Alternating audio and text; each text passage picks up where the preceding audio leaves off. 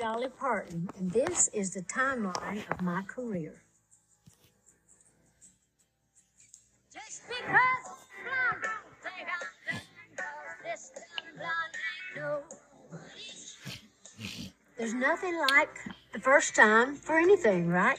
And of course, being a singer and a songwriter, having your first album is especially special. And I was on Monument Records at the time, and Fred Foster, who owned Monument Records and the publishing company I wrote with also, called Combine, well, he took a real personal interest in me. But I just remember thinking, I'm doing my first album. This is amazing. And so it was a real special time, and that really was kind of like when I felt like that I was a real professional and that I was really in the business and that I was going to be doing all right.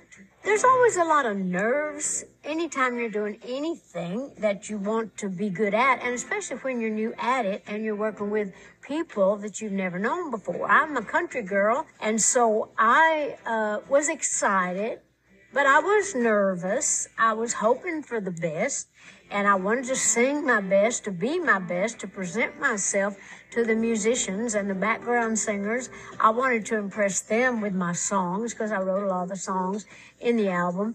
And I just wanted to try to begin to be a professional. And I just remember everybody was so supportive and so kind and generous. But that's the way it is with country people, in country music especially. But I'll catch you and it don't try to. Feel sorry for you. One of the songs from the Hello Dolly album, or one of the songs I had on Monument Records when I first had my first top 10 record, was a song called Dumb Blonde. And it says, just because I'm blonde, don't think I'm dumb, because this dumb blonde ain't nobody's fool. And, of course, I've tried to carry that with me all these years. But it was that song that got the attention of Porter Wagoner, who at that time had the #1 syndicated country show in the nation. And he had lost the girl singer, Norma Jean, that had been a big star on his show for years. She was going to marry and move back to Oklahoma City. And so he was looking for a new girl singer. He'd seen me on some local TV, and there was a lot of talk in town about the new girl in town, and that was me at the time. And I was very excited that I was stirring up a little ruckus around town. And so Porter called me down to talk to him, and I thought that it was probably to record some songs that I had been sending to him and to Norma Jean. So I went into Porter's office and I said, oh, well, hello, I'm Dolly. And he said, yes, you are. I know all about you. And I've got an opening for a girl singer on my show. Would you be interested? I said, well, I'll have to think about that. Yes, I will. So, anyway, it was about that quick. So anyhow, that's when I became a member on Porter's show, and it was really that show that really got me over the moon as far as my career. That really kind of started it all for me, big time. Well, my relationship with Porter was kind of up and down. We kind of collided all the time because we were both very strong-willed, very, very confident people. But when I had started with Porter's show, I had told him that I would stay for 5 years because I never had planned to be just a girl singer in somebody else's show. I wanted to be a girl singer that was going to be my own person and be a star on my own. So we were doing so well together, doing duets, that I was really a big part of his show, and his show really became much bigger because of our duets and our collaboration together and our just the way we were together. It's kind of like Sonny and Cher. You know, we were kind of... He didn't say a word to me about yesterday. He's too happy. His wife left this morning on a 2-month cruise to the South Seas. Yeah, lucky her. I don't know. She still has to come back to him, poor thing. 9 to 5 was really a joy for me. And it was like something I was not expecting. I had been offered movie roles at different times. I had not been interested in doing the movies. Because at that time, my writing career, my entertaining, I was traveling, touring, I was doing really well with that. And so I didn't want to kind of get sidetracked just then. But when Jane Fonda came to me and presented this idea to me, I thought, well, how can I not do this? Jane Fonda's a huge star. I always loved her, and I loved her daddy, Henry. And I love Lily Tomlin. She told me that Lily was going to be in it. And I thought, well, how hard can this be? I thought, well, if it's a big success, I can just join in there with Lily and Jane. And if it's a big flop, I'll just blame it on them. Because nobody thinks about me being a movie star, so nobody's going to blame me. So I thought, well, what have I got to lose? I've got everything to gain and nothing to lose. But that was one of the greatest times in my life. That every day on that set, we were at Fox Studios in LA, and the weather was beautiful. Life was beautiful. I was beginning to really blossom as a human being, as an artist, as all the things I dreamed of being, coming into my own and having some control. Because part of my deal with Jane was that I would do it, but I said I have to write the theme song and I get to record it. That was part of my deal. Every day on the set, I just watched what was going on, and I have these acrylic nails, and they sounded like a typewriter to me. And it was all about secretaries. So I'd kind of look around. I just like in the mornings I get up, I'd tumble out of bed and stumble to the kitchen, and different things on the set, like working 9 to 5. All right. And every day I'd pick up. It's the Dr. Zeus Film Podcast, very late edition. And today we are celebrating Miss Dolly Parton. And whether you like country music or not, I didn't grow up liking country music, but I knew who Dolly Parton was. That's how big a star Dolly Parton is. You don't have to be into country music to know who Dolly is, okay? You know about Dollywood. You know that she was in 9 to 5. You know she is the nicest entertainer out there. She gives back to literacy, okay? And she's been doing it for 58 years. 50. Is it 58? 56 years, sorry. She was born today. January 19th, 1946 in Pittman Center, Tennessee. And also let's acknowledge David Crosby, the Byrds, who passed today, and Crosby, Stills, Nash, and Young. Was not a big David Crosby fan, but I love what he did for Drew Barrymore, and I've always loved Drew Barrymore. How can you not love Drew Barrymore? Come on. Miss Dolly Parton. Miss Dolly Parton, who took a dream. She took those songs, and here we are. She became a movie star. She is a mogul. No signs of slowing down. And back in November, she was inducted into the Rock and Roll Hall of Fame. And at first, when she was nominated, she turned it down because she said she wasn't a rock and roller. But then she started to realize the effect she had on people. The Rock and Roll Hall of Fame really is about popular music. And Dolly Parton is a part of that. I mean, you think of the song Jolene, I Will Always Love You, My Coat of Many Colors, 9 to 5, Islands in the Stream. She's had some big hits. And you think of the people who have covered Jolene or I Will Always Love You. Whitney Houston, come on. And as a songwriter, as a singer-songwriter, that's the main thing right there. That's the main thing. Elvis wanted to buy I Will Always Love You, and she said, no, I can't part with it. Thank goodness she did that. Oh my goodness. Long career. I mean, someone who really has transitioned into our consciousness beyond the singing, beyond the celebrity. We just know who she is. The hair, the look. I mean, that whole look is really out of the town trash. That's what she called it. Yeah. Oh, I love this. In October 2022, Parton stated in an interview that she would no longer tour, but would continue to play live shows occasionally.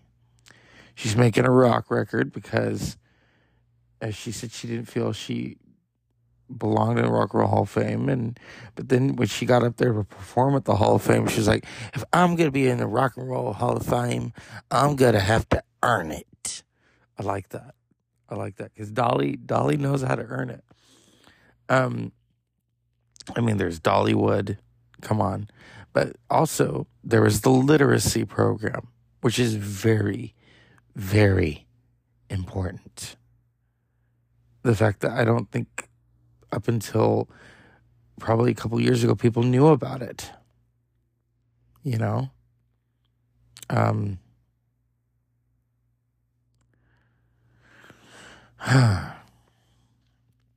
me see if I can find it.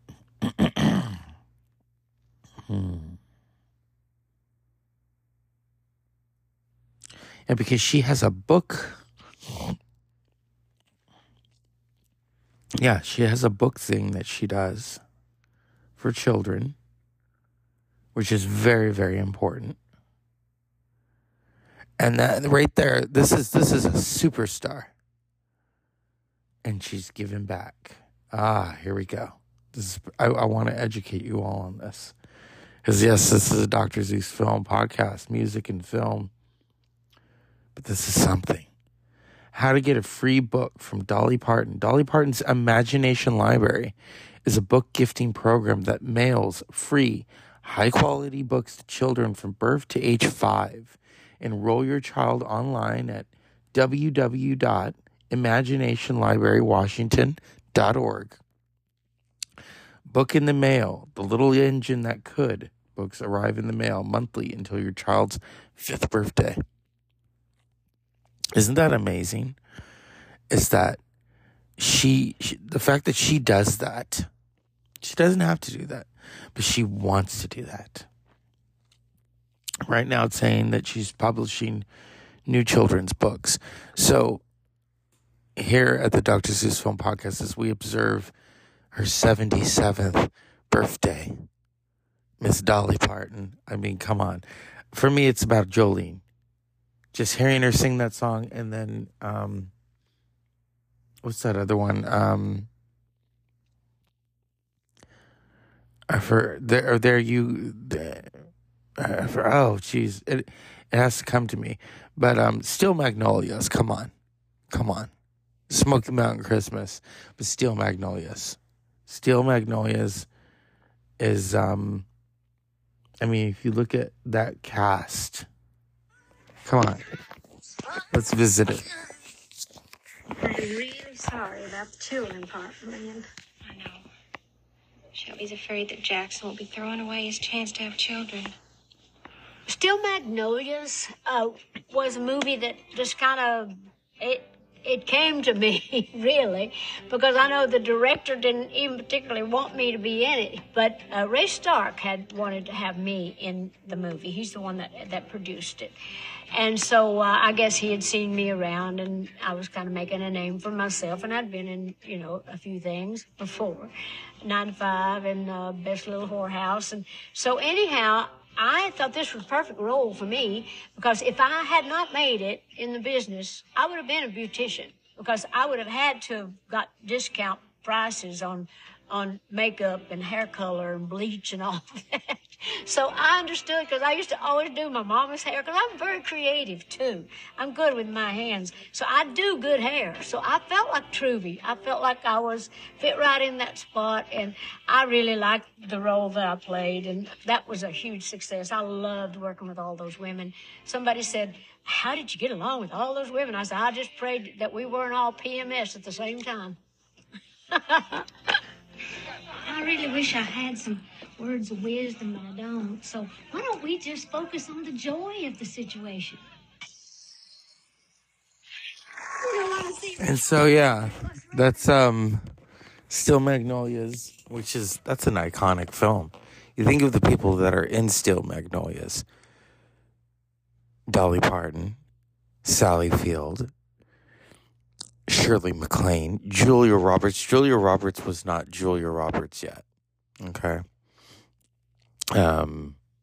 Olympia Dukakis. Oh, God, I loved Olympia Dukakis. Come on. Moonstruck, yeah. This was a good cast. Oh, and Daryl Hannah. And who else was in it?